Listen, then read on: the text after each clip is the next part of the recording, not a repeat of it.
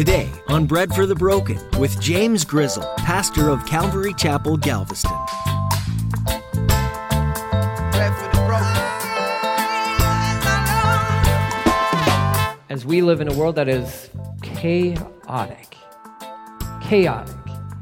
we don't know what's right, or if we do, we certainly don't do it. It seems as though we don't know what's wrong, but we do, and it seems like our world is just super excited to run headlong into doing what is wrong. I mean, what's right is wrong, and what's wrong is right. I mean, we live in this topsy-turvy, upside-down world, and it's chaotic. And for the believer, it can be a little distracting. Today's scripture passage from Revelation focuses on a scroll containing God's judgments on sin and a search for someone who can open it. Pastor James will explain that only Jesus is worthy to open it. This whole experience seemed confusing to the writer, John, at first, but God had a plan the whole time.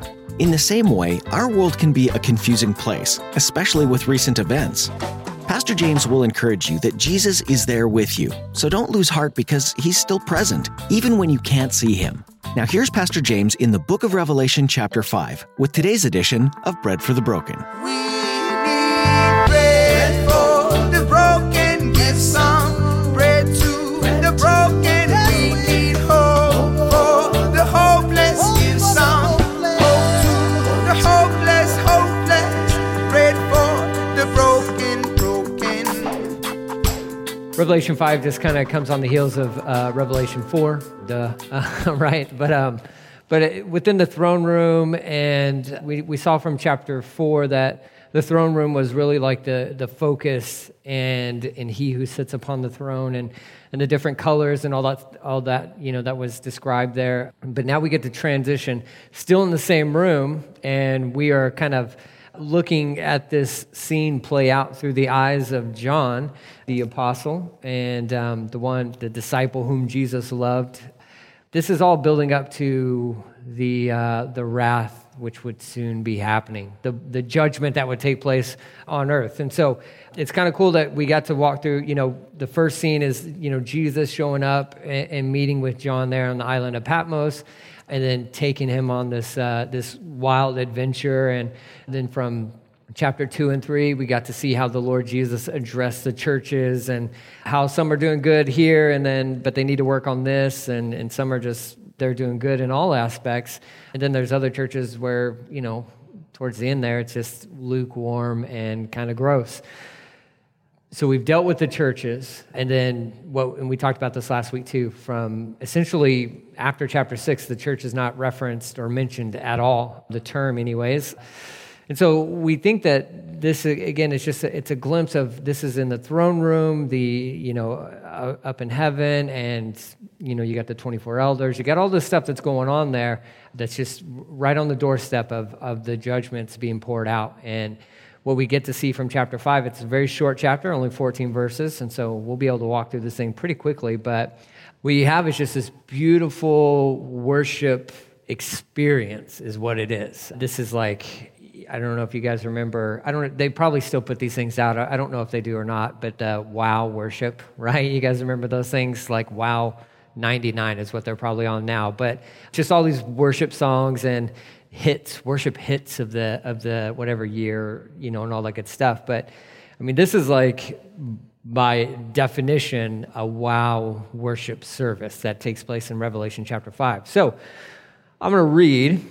It says, I saw a scroll in the right hand of the one who was sitting on the throne. So this is John. He's saying his focus is on the throne, but not so much the throne as it is the one who is seated on the throne. And what he notices specifically about the one who is seated on the throne, this is God Almighty that he's seeing, is in his hand, in his right hand, there's a scroll.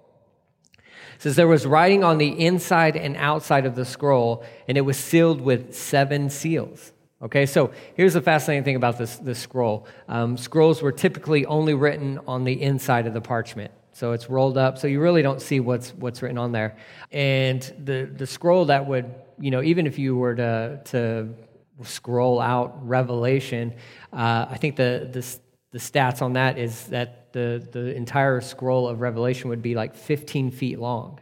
So whatever this scroll is, and we don't know what it is, technically, It has writing on the inside and the outside, and it's sealed with 7 seals. We know in Roman culture and law, a will had to be sealed with 7 seals. So you have 7 strings. Each string is knotted and sealed with a wax seal. And so there's 7 of those all down this scroll that is in the right hand of he who is seated on the throne. All right, so it's already caught John's attention because this is significant. He understands the concept of 7 seals. That's a will. That's a legal will is what that represents. So what is in the seal? What is written on the scroll? We don't know. Nobody knows. Nobody knows. Is it the title deed to the earth, which is the probably popular opinion or thought? We don't know. Technically, it could be, but probably it's not. What I would tend to go down the road towards is kind of the same lines as guys like David Guzik, who would think that this is the history of the earth. From beginning to end, this is like what will be played out in the future. This is what this is. It's a scroll could contain the history of the universe already written. So that's a significant scroll, and that would take writing on the front and the back, okay? So we're not going to be privy too much to what is written on the scroll, but again, that's not the focus. If you walk away from Revelation chapter 5 and you're just frustrated because you don't know what's on the scroll, you don't know what's been written down or anything like that, then you miss the whole point of Revelation chapter 5, okay? We've missed it. John's there, sees it, it's caught his attention. Now, the next thing he kind of shifts his attention towards is this strong angel. It says, I saw a strong angel. We don't know who the angel is, and it doesn't matter. Who cares? It doesn't matter. Is it Gabriel? I don't know. Doesn't matter. Does not matter, okay? It's a strong angel. That's the emphasis. It's a strong angel who shouted with a loud voice, who is worthy to break the seals on this scroll and unroll it? But no one in heaven or on earth or under the earth was able to open the scroll and read it. So here's a strong angel who is searching out anyone who might be worthy to open up this parchment, this scroll that's sealed with 7 seals. All in heaven, all on earth, below the earth, there is none who is worthy. There is none who is worthy. Nobody was worthy to take the scroll. Nobody was worthy to even look basically upon the scroll, to take the scroll within their hands. Not even so much to even getting to the point to opening the scroll. No one is worthy. No one's even worthy to grab hold of it. And so here's what I would ask us, okay? Put yourself in the story. Transport yourself basically alongside John as you're there in the throne room of heaven, and you can already imagine the emotion that he's feeling. I mean, God Almighty is seated on the throne, and the presence of the Holy Spirit is there. And you got 24 elders, and we don't even know who those guys are. And then you got all these seraphim, these angels, and they're flying around the throne of God saying, holy, holy, holy is the Lord God Almighty. I mean, just repeatedly. They're constantly. I mean, so you can imagine the influx of emotion that would be there. In real emotion. Not somebody like tugging on the heartstrings to move individuals into an emotional state. This is pure just a response as to just being in the room. And John sees this strong angel, and he's watching this play out where there's no one that can be found who is worthy to open up the scroll. And it says, then I wept. I wept because no one could be found who was worthy to open the scroll and read it. So here's kind of where John's, here's the thing for John, okay? So he's seeing this all played out. And for him, I think he has maybe somewhat of an understanding of what the scroll would represent the consummation of history. And if nobody can take it, if nobody can open it up, then that means it's going to be postponed until somebody can open it up. And so he's broken by this idea, this notion of like, well, wait, hold on.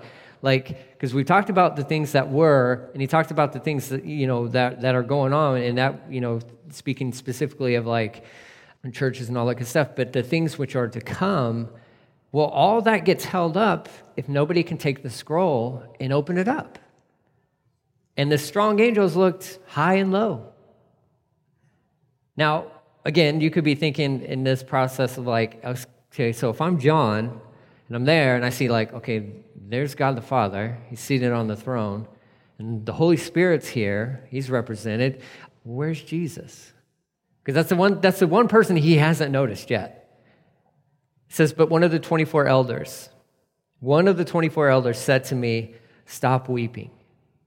My Bible, New Living Translation, it has like, right there, it has like an exclamation point. Now, I don't believe that one of the elder, whoever that person is or whatever, I don't think he's, yelling at John. I don't think there's a lot of emphasis placed on the exclamation of like, hey, knock it off. Quit blubbering, right? I don't think he's being insensitive, but he's trying to wake John up to the reality of who is present. So this elder basically grabs hold of John and says, hey, you're missing it. Because there is one who's worthy. There is one who's worthy. And he's standing right there. And he's standing right there. What a great notion. What a great reminder for us as we live in a world that is chaotic. Chaotic. We don't know what's right. Or if we do, we certainly don't do it. It seems as though we don't know what's wrong, but we do. And it seems like our world is just super excited to run headlong into doing what is wrong. I mean, what's right is wrong and what's wrong is right. I mean, we live in this topsy-turvy, upside-down world, and it's chaotic. And for the believer, it can be a little distracting. It can be a little discouraging, especially in light of, even recent events within our nation, and there's rioting that's happening. Protests, I'm fine with. Peaceful protests, knock yourself out. You have every right to do that. Welcome to America. Beautiful, beautiful country of America. You have the right to assemble. You have the right to protest something if you want to. You don't have the right to riot. But we live in this world where it's just so chaotic and everything's just high emotions, and it can get discouraging.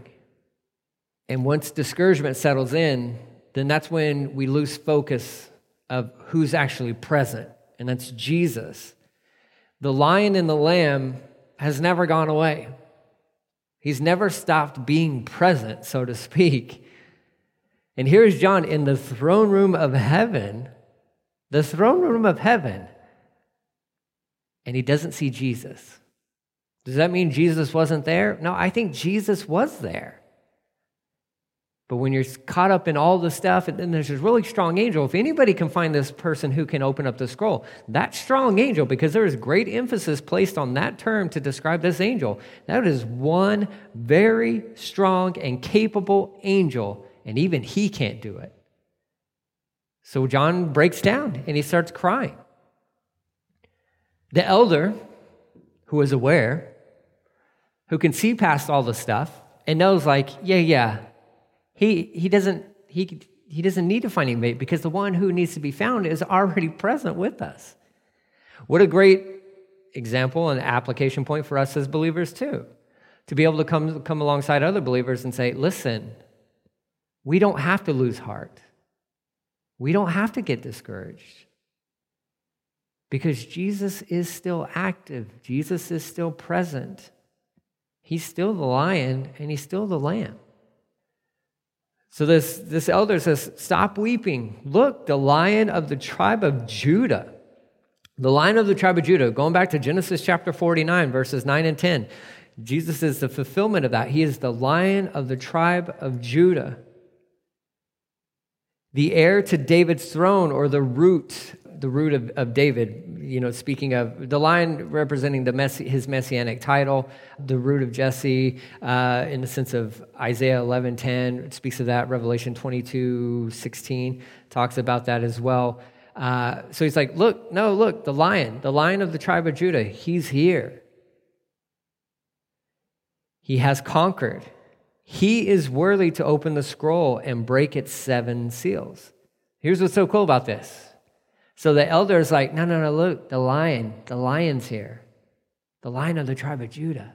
So I think we can understand when John opens his eyes or clears out the tears from his eyes, he's expecting to see a lion.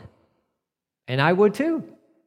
I would be expecting to see Aslan from Chronicles of Narnia, right? Like there's the lion. It says, verse 6, I looked and I saw a lamb that had been killed, but was now standing between the throne and the 24 living beings among the 24 elders.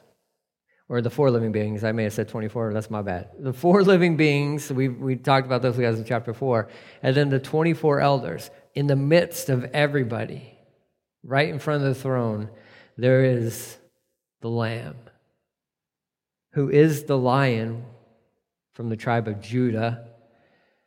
The Lamb indicating perfect sacrifice, gentle, humble, meek. The word lamb there, the technical terminology for that one is little or delicate lamb, is the word that John chose to use there, obviously inspired by the Holy Spirit. And he bears on him the marks of sacrifice. So John opens his eyes, and what he sees is a lamb. He goes on to describe this lamb. He says he had 7 horns and 7 eyes, which are the 7 spirits of God that are sent out into every part of the earth. He stepped forward and took the scroll from the right hand of the one sitting on the throne. And as he took the scroll, the 4 living beings and the 24 elders fell down before the Lamb. Each one had a harp, and they held gold bowls filled with incense, the prayers of God's people. So here's this whole scenario. John opens his eyes, and there is Jesus before the throne. And it's indicating that Jesus, he still bore the marks of the sacrifice, like everything that he went through on the cross. And really what it's talking about there is it's as if it had just happened. So the sacrifice of Jesus, the blood that was poured out on behalf of you and me, is always fresh, It's not 2,000-year-old or 1,000-year-old stale blood. No, this is fresh. And he still bears those marks. And we know that. We know the interaction that he had with himself and his disciples post-resurrection, where he showed up and he's like, look, go ahead, stick your fingers in here. Put your hand in my side. Like, he still bears those marks to this day. When you see Jesus, you will see him as the lamb that was slaughtered, that was sacrificed for us. Here's what's fascinating about this. So there's John, sees Jesus before the throne. Jesus is the only one who's worthy because of his sacrifice on the cross. He takes the scroll, and he's going to be opening it up. But when he takes the scroll from the Father, note what happens. The 4 living beings and the 24 elders fell down before the Lamb. Now, if Jesus isn't God, then this is idolatry. Jesus, the Son, is God. The Holy Spirit is God. That's why we believe in a triune God. That's why we believe in the fact that the deity of Jesus Christ. Because if he's not God, then why are these things worshiping him in the presence of God? Right? Doesn't make any sense unless he's God. It's amazing how practical the Bible is. It's amazing how simple at times the Bible really is. There are very difficult concepts for us to wrap our minds around. The Trinity is one of those things. However, there are elements to the Trinity that are not difficult to believe in. And the fact that Jesus is the incarnation, God in flesh. And here he is, he takes the scroll, and these the seraphim that were shouting out, holy, holy, holy, to to the one seated on the throne are now worshiping Jesus. The 24 elders who in chapter 4 were bowed down before he who sits on the throne are now bowing down to Jesus. It says these 24 elders, as they bow down, they have these harps. This is the verse where we get this concept or this notion that when you get to heaven, here's your wings, here's your harp, right? Go find a fluffy cloud and spend eternity plucking away on the strings, right? Which is a false view of what heaven actually is. Will you get a harp? I don't know. You might. What's funny about this is a zithron, is technically what it's called. So this is like a guitar, really.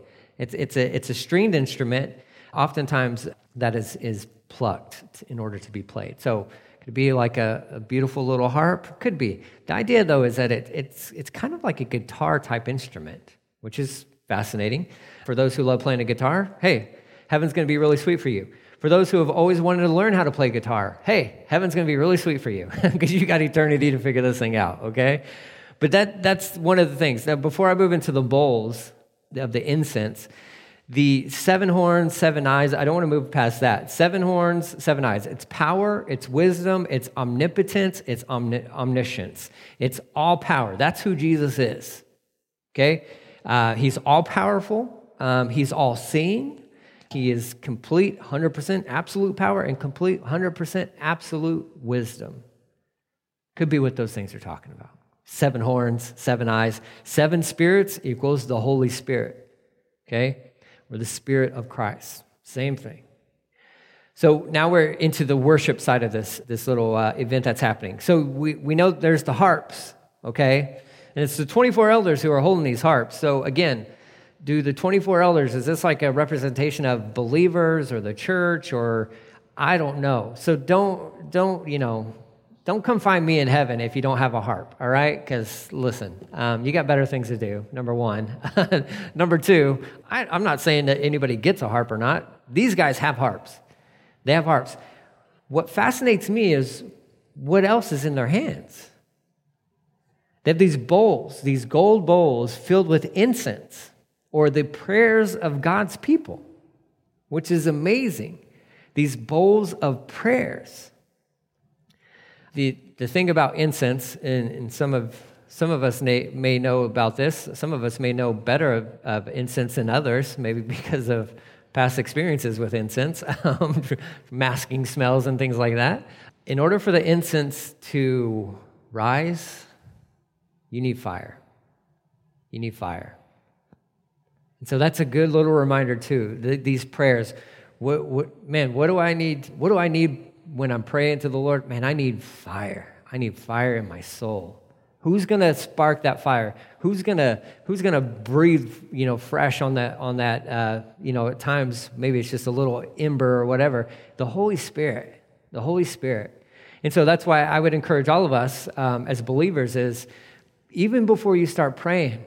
It's always a good idea to say, you know what, Holy Spirit, fill me, and fan those flames inside of me, because I want these prayers to be as like incense. I want these prayers to be preserved in some golden bowl up in heaven. Psalm 41 verse 2 says this: accept my prayer as incense offered to you, and my upraised hands as an evening offering. Prayer and incense have always been kind of connected throughout the scriptures. The hopeless, bread for the broken. You've been listening to Bread for the Broken, a ministry of Calvary Galveston with Pastor James Grizzle.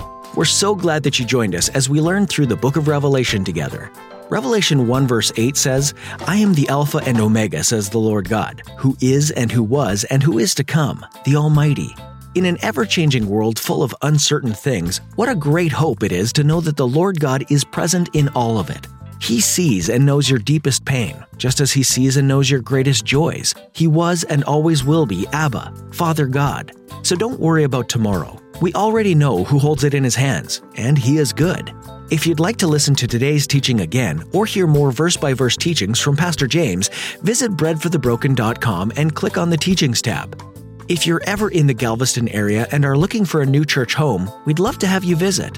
All the information you need, including service times and directions, can be found at breadforthebroken.com. We'd love to connect with you too, so just drop us a note in the contact form to let us know how we can be praying for you. We'd also like to ask that you prayerfully consider partnering with us by donating to Bread for the Broken, which is both a ministry and a mission field. You can donate by visiting breadforthebroken.com. Your donation is greatly appreciated and will help us to continue to spread the hope of Jesus to the world. Thanks for tuning in today, and be sure to join us again next time on Bread for the Broken.